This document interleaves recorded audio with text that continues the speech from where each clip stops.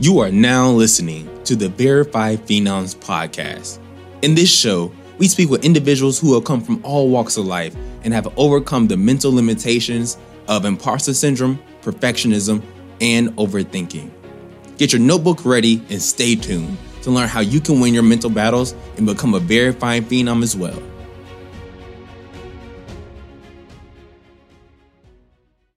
What's up, everybody? Good day to you, no matter what time of day it is for you right now. Good day. I hope you've been having a good week thus far. Welcome back to another episode of Verified Phenoms, and today we have with us a very special guest.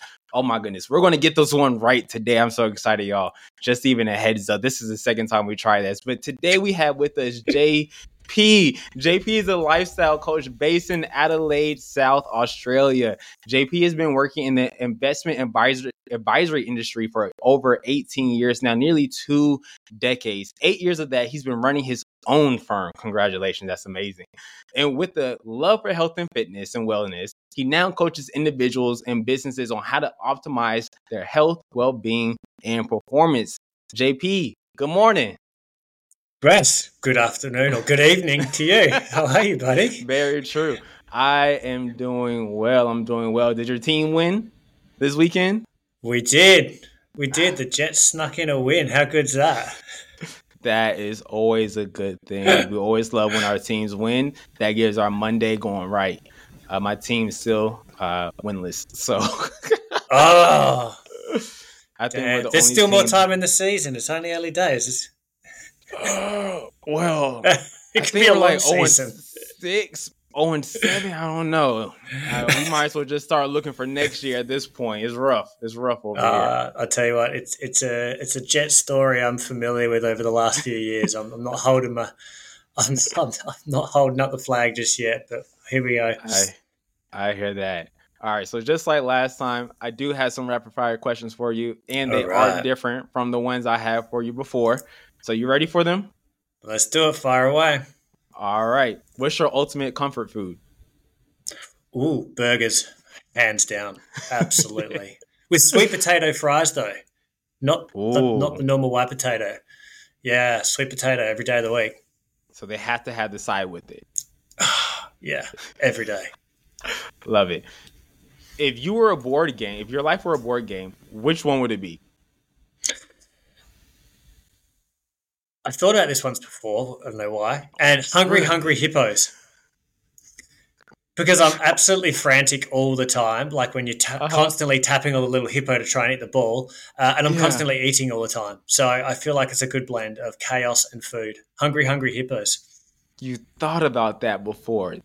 That's interesting. It came up once before. Can you believe that? Someone asked me what board game I would be. And I was floored. So I had to think about it, but that's a great question. That question. I'm throwing that question away then. No, it stumped so many people. Keep it. All right. What was your aha moment in your career, if you've had one? Ooh, how deep down the rabbit hole do you want me to go straight away off the bat? Just go for it. Well, if we want to go really deep, and if you want me to delve into this real quick, it was the 5th of August last year. So my dad passed away on the 5th of August last year. Mm. I had already started a coaching business about 4 and a bit years before that. In my mind, I knew I wanted to transition out of the firm, the wealth advice firm, and get out of the industry, but I just hadn't strategized how that would happen. But then when Dad passed away, for me, that was that massive aha self-reflection moment to go, now I need to start focusing more on me and what I value and my family and less on the business because it was all consuming. So to be exact, 5th of August last year. Okay. And that's crazy because my next question, you probably have an answer for this. What's something that one of your parents may have said to you that will always stick with you forever?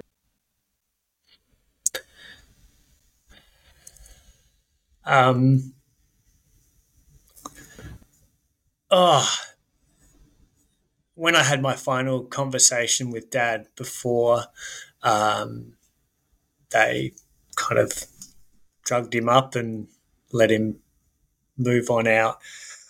The final conversation I had with him was around two things that stick with me that he said that I had to do. One was to build my castle for my family, and the other one was to make sure I took care of Mum.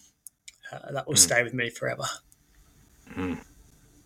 If you can control one element, earth, wind, fire, water, air, excuse me, which one would it be? Oh, that takes it back to Captain Planet from like the early 90s for anyone my age. Was water one of them? Yes, it was. Yes, I would do that because then I would be like, right, I'm going to go for a surf today and I'm going to make the waves this big. I'm not even a surfer, but how much fun would that be? Yeah, water. I love that. That's cool. All right. And last one. What's one sport you could play for the rest of your life?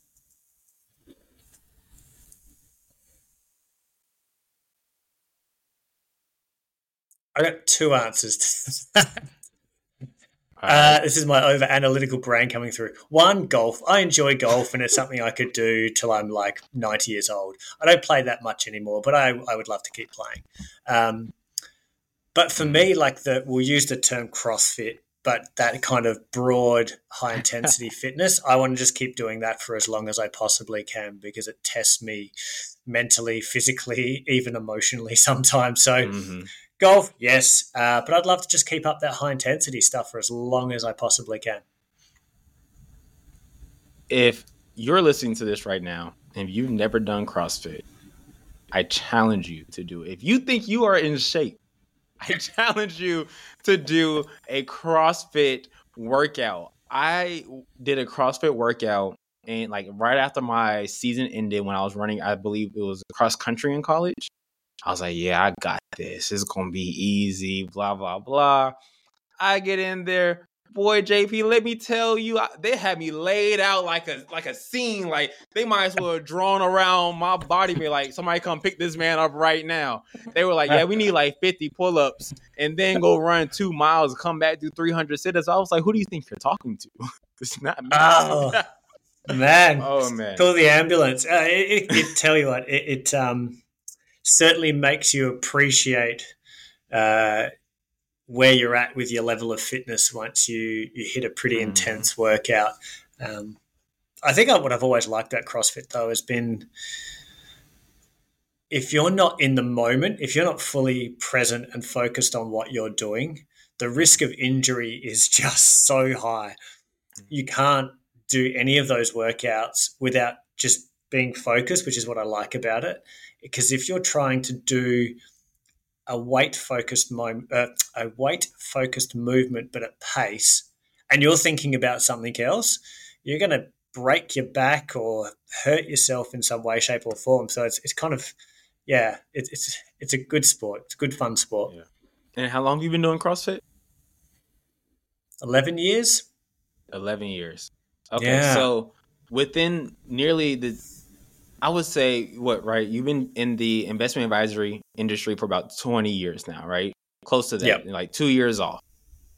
So you were probably about, 7, 8 years in by the time you started CrossFit. My math may be off. It's at the end of the day for me. Forgive me if somebody already did that math and they're heavy. Like, he doesn't know what he's talking about.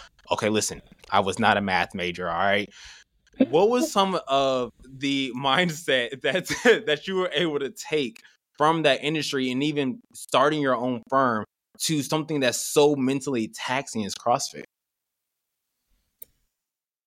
So what did I take away from the professional world into CrossFit or the other way around? Yeah.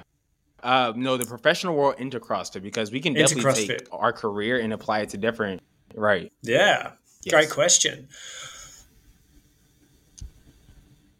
I would say the two things I took from the professional world into CrossFit, this is a great question, is number one would be understanding your limits and pacing yourself.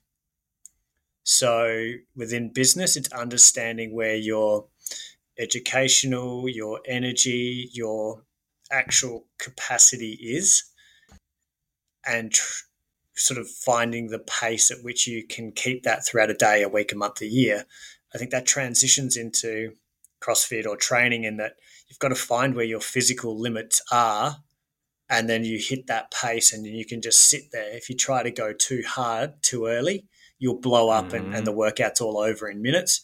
If you go too slow, you finish it and you're sitting there going, oh, I just wasted that 18-minute workout. So I think pace and duration would be something. The other thing I probably took away or transferred from business into the CrossFit world would be acknowledging the skill sets of others around me. So what I mean by that is when you start working for yourself and you have to lean on other professionals, I'm not a person that tries to be what they call a jack of all trades, a bit of everything. So I would lean on the experts around me, whether they were lawyers or bankers or accountants or whatever. And I'd acknowledge that and I go, wow, like you're really very good at what you do. Like that's really impressive. Or they build an amazing business. That's really impressive. I think when I go into CrossFit, put the ego away and just acknowledge how damn good some of the people are around you and listen to them and learn from them. You'll inherently get better at your training as well. Just like in business, if you pack the ego away and you just listen and learn to people around you, you'll be a lot better advisor for it. I see a lot of people, they try to be that jack of all trades, which sometimes causes them to want to be perfect because they feel as if they have to know every single thing. And that can lead to so many things like stress, burnout. You didn't necessarily call it burnout, but you kind of hinted at it already.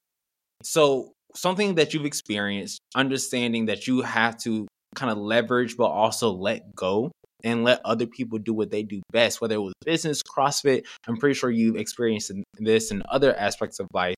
But what was that first moment for you in your journey, whether it was CrossFit, maybe your own business, your job that you've had, anything that you were like, you know what? I should take a step back because I should not be trying to do every single thing. Yeah. I think probably in the wealth world and in the coaching space, I've had a similar experience where the client was sat there. So in the wealth world, I had a client ask me something around a legal matter. They asked me, could I go through a contract for them and have a look? And I know so many other wealth advisors that think they're a lawyer because we have to do a lot of reading, but it doesn't mean we read contracts well enough to understand where there could be something included that can really stuff that person up if you don't know what you're reading, and put something in favor of the person putting the contract in front of them, if you know what I mean. And so I could have said, yeah, no problems. Like, I'll go through your contract before you sign it. And if I'd done that and then something had happened as a result of the engagement with that contract that they couldn't get out of, or there was an issue or money ended up being owed to them, it would have fallen back on me because I decided to go, yeah, I can read a legal contract, which is not the case. So I think that was probably one thing that stood out to me, is saying no to a client about trying to proofread a contract, which had serious ramifications if I didn't understand it properly. And the coaching business is the same. You know, I kind of transfer those principles to what I'm doing now, in that I've had clients talk to me about mental health concerns that they have. And I've done all my mental health first aid training and stuff like that. But there's a point you have to go to, and then there's a point you have to stop and say, do you know what? Like, I think we need to get you in front of either a counselor or a general practitioner, like a doctor. Because if you, as a coach, try to coach them through some severe mental health problems, depression, anxiety, I just couldn't live with if something happened to them because of a conversation we'd had, because I tried to operate outside of my wheelhouse. It's just the risk reward is not there for me. You know, I think I've noticed one of the hardest words that people have to say is no. They struggle to say no because they try to take on everything. They try to be that go-to person. And human nature, we want to help people, right? We want to be able to help people. But like you said, sometimes we have to be able to step away and just say, you know what? This just isn't for me. And it's tough. It's tough. What quick advice would you say to somebody that's having an issue saying no and they just say yes way too much? It's so easy just to say pack away the ego, but it doesn't give them the answer.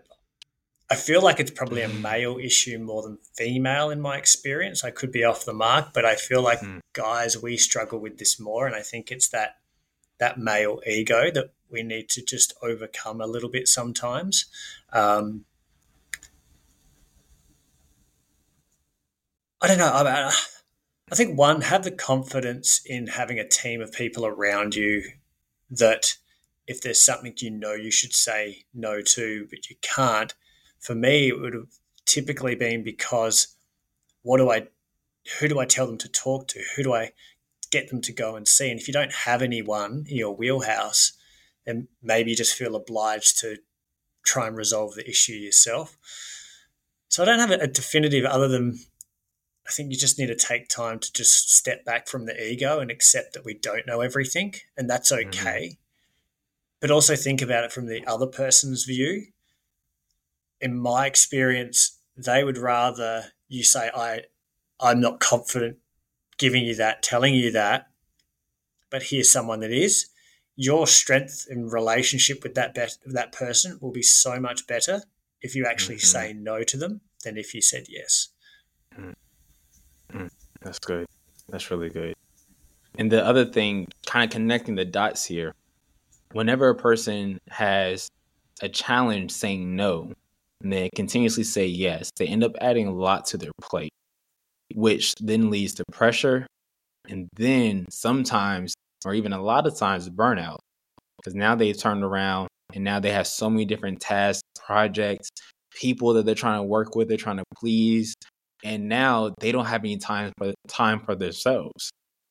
I know for me personally, I'll start with myself. There was a time that I was probably working like 16-hour days because I said yes way too much, and it got to the point that I was burnt out. I was literally, I think I was sleeping. No, I was working for a news station, sleeping in the closet sometimes because I was just that tired. And Whoa. I was the definition of burnt out. And that was my aha moment for myself, kind of how I asked you earlier, that it's like, you know what? This needs to stop. I need to take care of myself better, and I need to figure out what I need to do within my career in order to take care of me. Because if I can't work, nothing will work for myself and my future. For yourself, JP, did you ever have a moment that you burnt out and you were just like, this is enough? Because sometimes people go through burnout more than once, but it's not enough to make them quit. Did you have a burnout that was just like, I crashed, this cannot happen again? Yeah, it would be 6 years ago, and it was a combination of multiple stresses and pressures all on at one time. So I had professional pressure. So I was working for a private bank at that time, which comes with a lot of pressure to hit certain revenue targets and all this sort of jazz. So that was kind of on me. Just personal life, like that was kind of coming at me from the other side. And then what I continued to do, because I was sort of halfway through my CrossFit journey, and at that time, you'll find for people that are into CrossFit, in the early days, everyone's like, CrossFit, it's life, it's everything. And then eventually as you get old, you just realize that it's not, and you just need to calm down. But I was still in that, I love CrossFit kind of mindset. And so I was training 6 days a week, but like super intense. So I ended up giving myself adrenal fatigue and burnout just because I was trying to manage all this stuff and wasn't investing in my recovery well enough. And so I got to the point where I just noticed everything from like sex drive was way off, my sleep was way off, so I'd actually get tired during the day and then get energized at nighttime, which is a signal for burnout. And just general health. I just started getting sick, and I never get sick. So yeah, that was like probably what, 6? Oh no, my son's 6, so that would have to be 8 years ago now. Yeah. It's crazy that you say that, because I had sort a similar realization recently, since I've been boxing, and I was in the gym maybe 5, sometimes 6 days a week, working out 2 to 3 hours. And boxing is taxing. It's not like, your normal workout where you may be doing intense cardio, sprint, interval workouts. 3 out of those 5 to 6 days, I'm fighting somebody. Literally fighting somebody. And my body was hurting. And I had to realize, like, you know what? And it was constant too. Like, I haven't really taken intentionally a time off from boxing. It seems like in like 8 to 9 months now. And then I realized that all athletes have a grace period. They have an off season. And that's the time where you kind of relax and you recover. And that's when I realized, you know what? I need that in boxing now, but I also need that within my professional life, because sometimes we can enter these sprints that we're going hard for, let's just say 3 months. And then maybe we need like a month to just relax, because we need to give our brain rest, essentially. Are you, out of curiosity, are you still with me? Because the video. I am. No, I'm listening. Like, it's fascinating. I'm just trying to. I was wondering crazy. what did you do? Like, what did you do once you had that realization? What have you changed since realizing that? Yeah, great question. Also, I'm going to keep this in, because at this point, we're going to keep rolling. And I love raw stuff. We're just going to keep this. So I don't know if you can see me, JP, but I can't see you. So that's why I was talking. I was just like, am I talking to nobody right now? Because I don't see anything. I am here. Okay, cool. I'm listening intently. Thank goodness.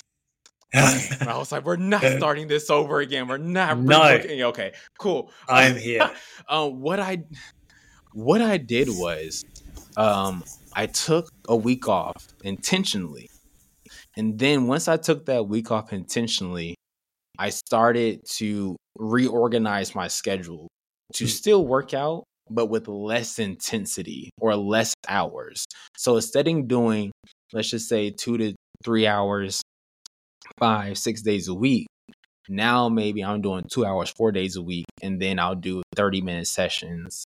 Let's just say 3 days a week as well. And so that way I still kind of get that time, but it's not the same intensity. Plus, it's less stress on me to have to fight traffic, to go downtown, to go to the gym, all things of that nature.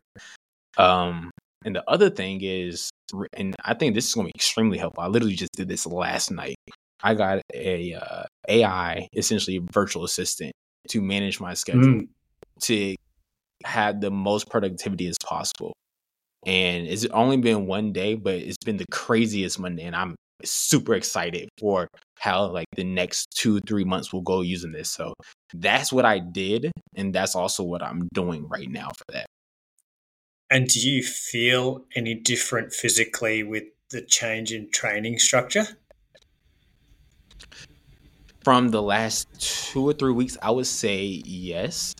I haven't lost or gained any weight, which is good, because I always want to maintain where I am. I have been super productive. I have gotten a book released or published. Whoa. I finished the ebook. I finished like 3 projects with work. This podcast that we're doing, I think I recorded about 9 episodes within that time. And I'm pretty sure there's like something else that I'm getting right now, but it's been super productive. It's crazy.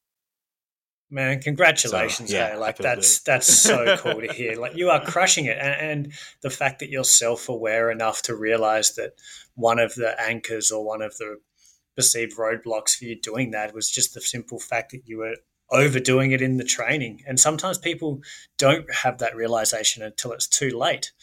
So, man, that's awesome. So cool. I appreciate that. Speaking of self-awareness, that's something that a person isn't necessarily born with. It's something that you grow. And self-awareness can help you, one, figure out like, hey, maybe I'm dealing with imposter syndrome right now. Maybe I'm trying to be too perfect. Maybe I'm overthinking, because a person can overthink situations but not be aware that they're doing it.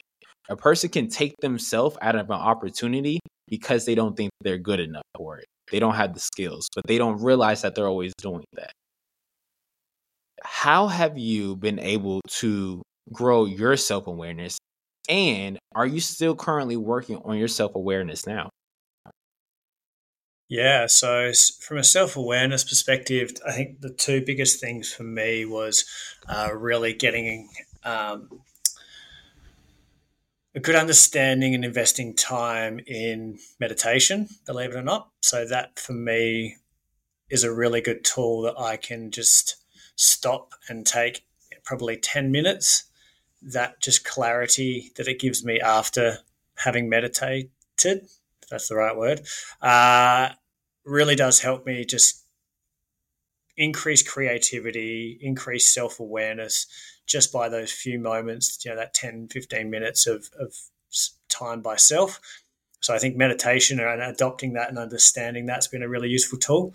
But the other ones actually would be by engaging people around me. In other words, I still work with a mentor.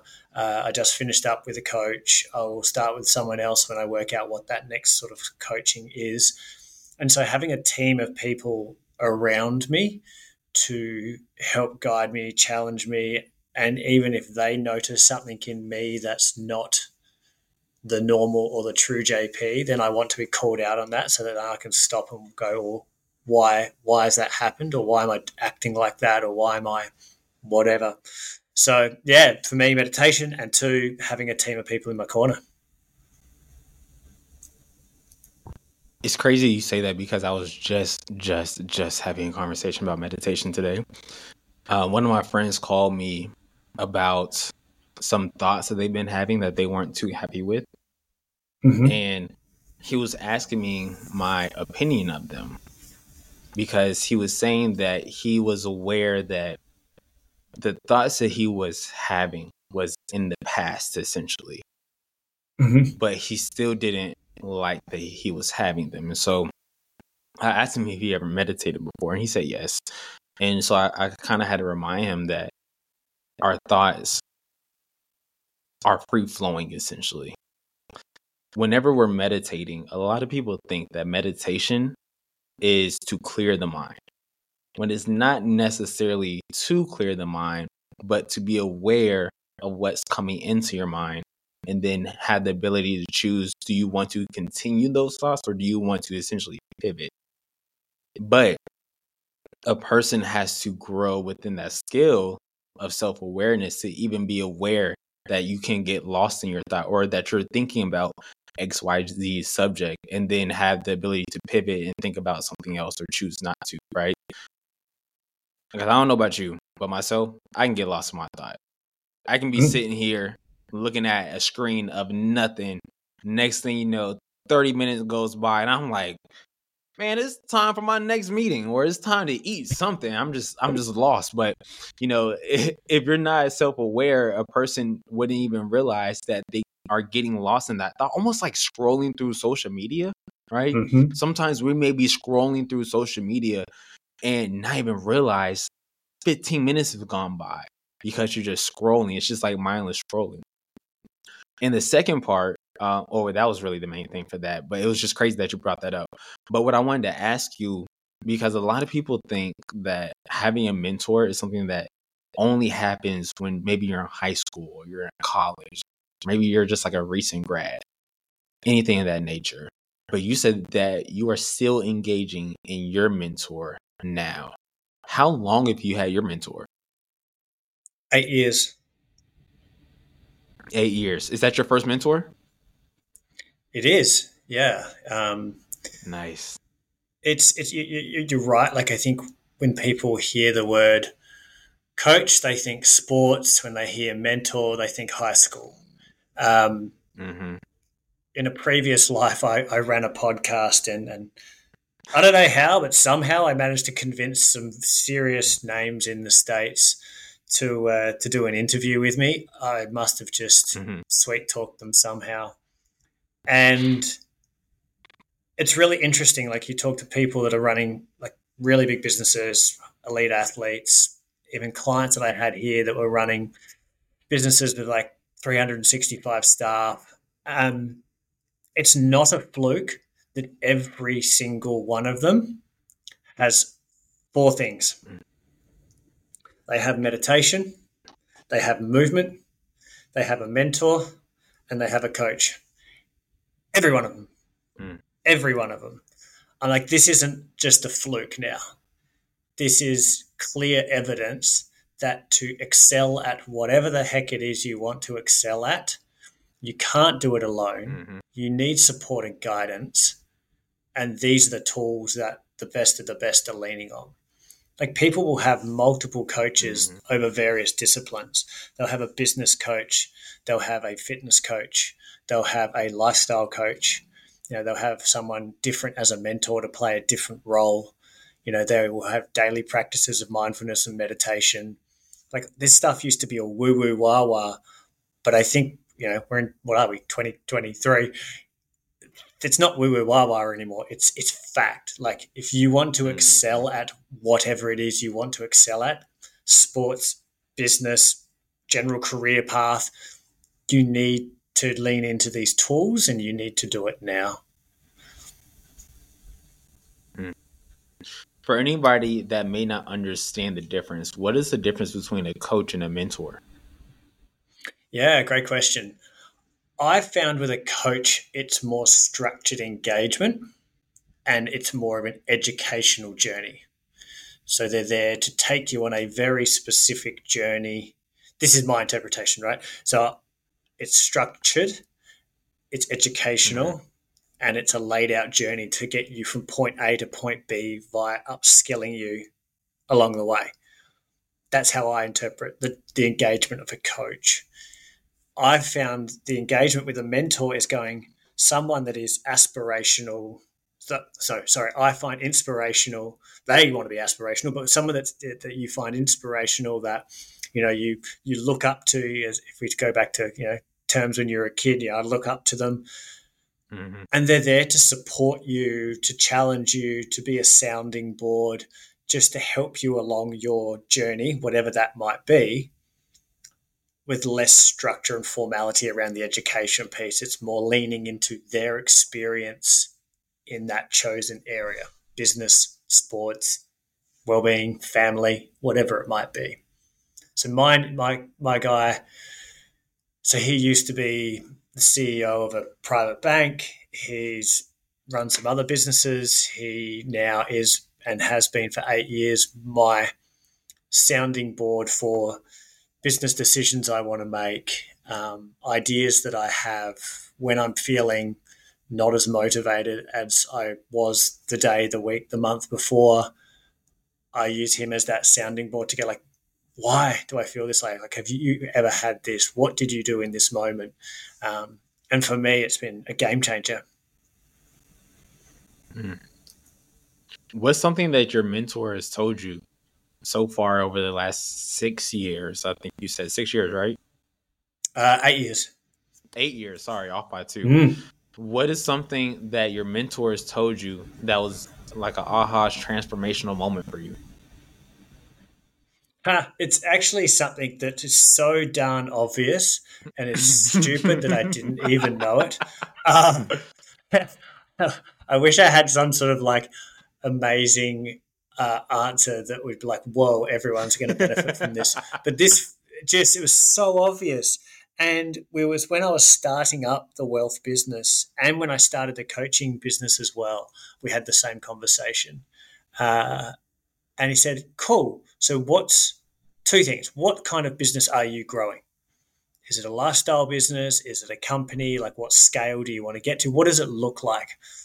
Yeah, okay, cool, good point. Like, I haven't really thought that far ahead. I need to start doing that. Talk to me about revenue. What income do you want to derive? Okay. And how are you going to get there? Good point. I'm like, how would I start a wealth firm? I had no idea how much money I wanted to earn, and I didn't even reverse engineer it to work out how I was going to get there. I just literally launched this business and went, all right, let's make some money and work with some clients. So it was such a simple thing that I just hadn't, I'd got so caught up in the establishment of a business, the branding of the business, who I was going to service, how I was going to service them, that I'd not actually stopped to go, what do I need to earn to eat and how am I going to get there with the business model that I've just put forward? So yeah, something so simple as that. I just needed to stop and go, oh, strategy time. And if I hadn't have had that conversation with him, it might have been another 6 months before I'd had the realization, which could have been 6 months too late. It's always the most basic questions or like the most basic answers that have the most impact. And like you said, sometimes it's not like, oh my gosh, it's going to be this in-depth question or answer.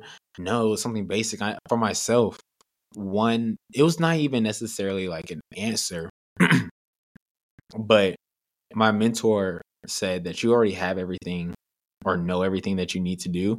You just need to do it on a daily basis, because a lot of people, they struggle with consistency. And so I need to literally just do it every single day. And that was the only thing that mattered. That was the base. That was like the base of my pyramid, the foundation of my house. I just need to do that one specific thing every single day and not overcomplicate it. That's so real. So real. I couldn't see. Go ahead. It sounds like you. Yeah, I was going to say, like, how long have you been working with the mentor? And is it a professional thing? Is it business? Like, yeah. So, what year is this? 2023. 3 years. 3 years. Yeah, 3 years. Professional. Definitely. Awesome. And man. So good. It's been great. It's been a great journey thus far. And yeah, it doesn't, like you said, it's informal and it doesn't require much, but the little nuggets that I pick up, I run with. It's like a 40-yard dash. I'm gone. It's great. I had to ask you, wrapping up here. I have one last question for you. What would you say success was to you 10 years ago, and what is success to you now? Yeah, awesome. It's like the backbone of all my presentations and workshops, so hopefully I've got an answer here. Success 10 Success 10 years ago for me was so heavily influenced by financial.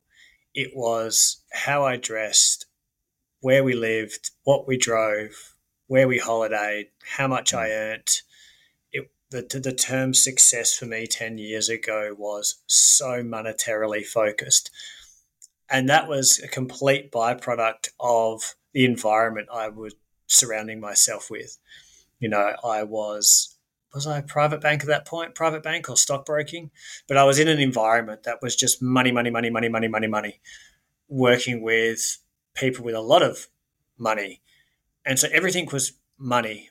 And even though that didn't align with my values, I was just overwhelmed by external influence. And so 10 years ago, that was completely what was it about. It's an image that I use in my presentations of me in this kind of pinstripe suit with the whole kind of Wolf of Wall Street two-tone shirt going on. And like I look back at it and like, to me, like that was me portraying success. Fast forward to where I am today and the evolution that I've gone through, it's around experiences, it's around family, it's around health and well-being. And to me, success is financial is a component of it. It has to be. Like, it costs money to live, but it's this much, a tiny amount of a huge definition of success. So for me now, I don't care what people think about how I look or how I dress. I just want to have those experiences, provide for my family, do good things, earn okay money. And that to me now is the definition of success for sure. That's good. And what last piece of advice could you give somebody today that's maybe dealing with perfectionism? Maybe they've been stuck in their head a lot. Maybe they've been dealing with burnout or imposter syndrome. You can choose any last one of them. What parting advice would you give to them today?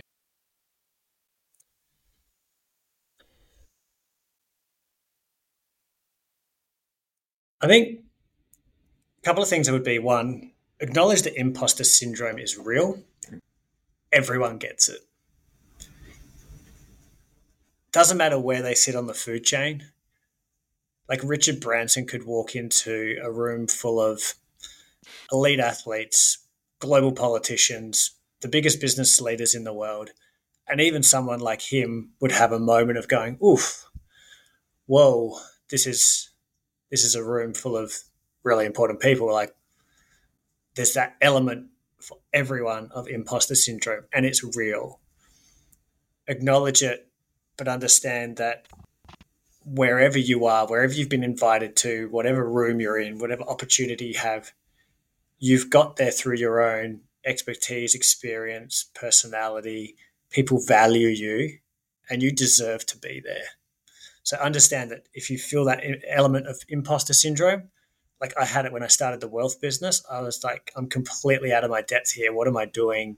Like I shouldn't be able to do this. It was just me doubting myself. It was imposter syndrome. Um, the last one I would just say around the last tip would be just around burnout or just fatigue. And I just want everyone to remember, guys, it's the old saying, right? We're playing the long game here. Like, don't go out and try and crush it for 12 months and shoot the lights out, because unless you're 90 years old, I'd say most people listening to this, you've got another good 50 or 60 or 70 years in your journey.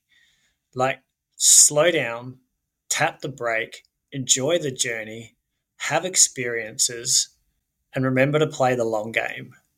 No one's going to remember what you did in 12 months, but people are going to remember what you did over 50 years.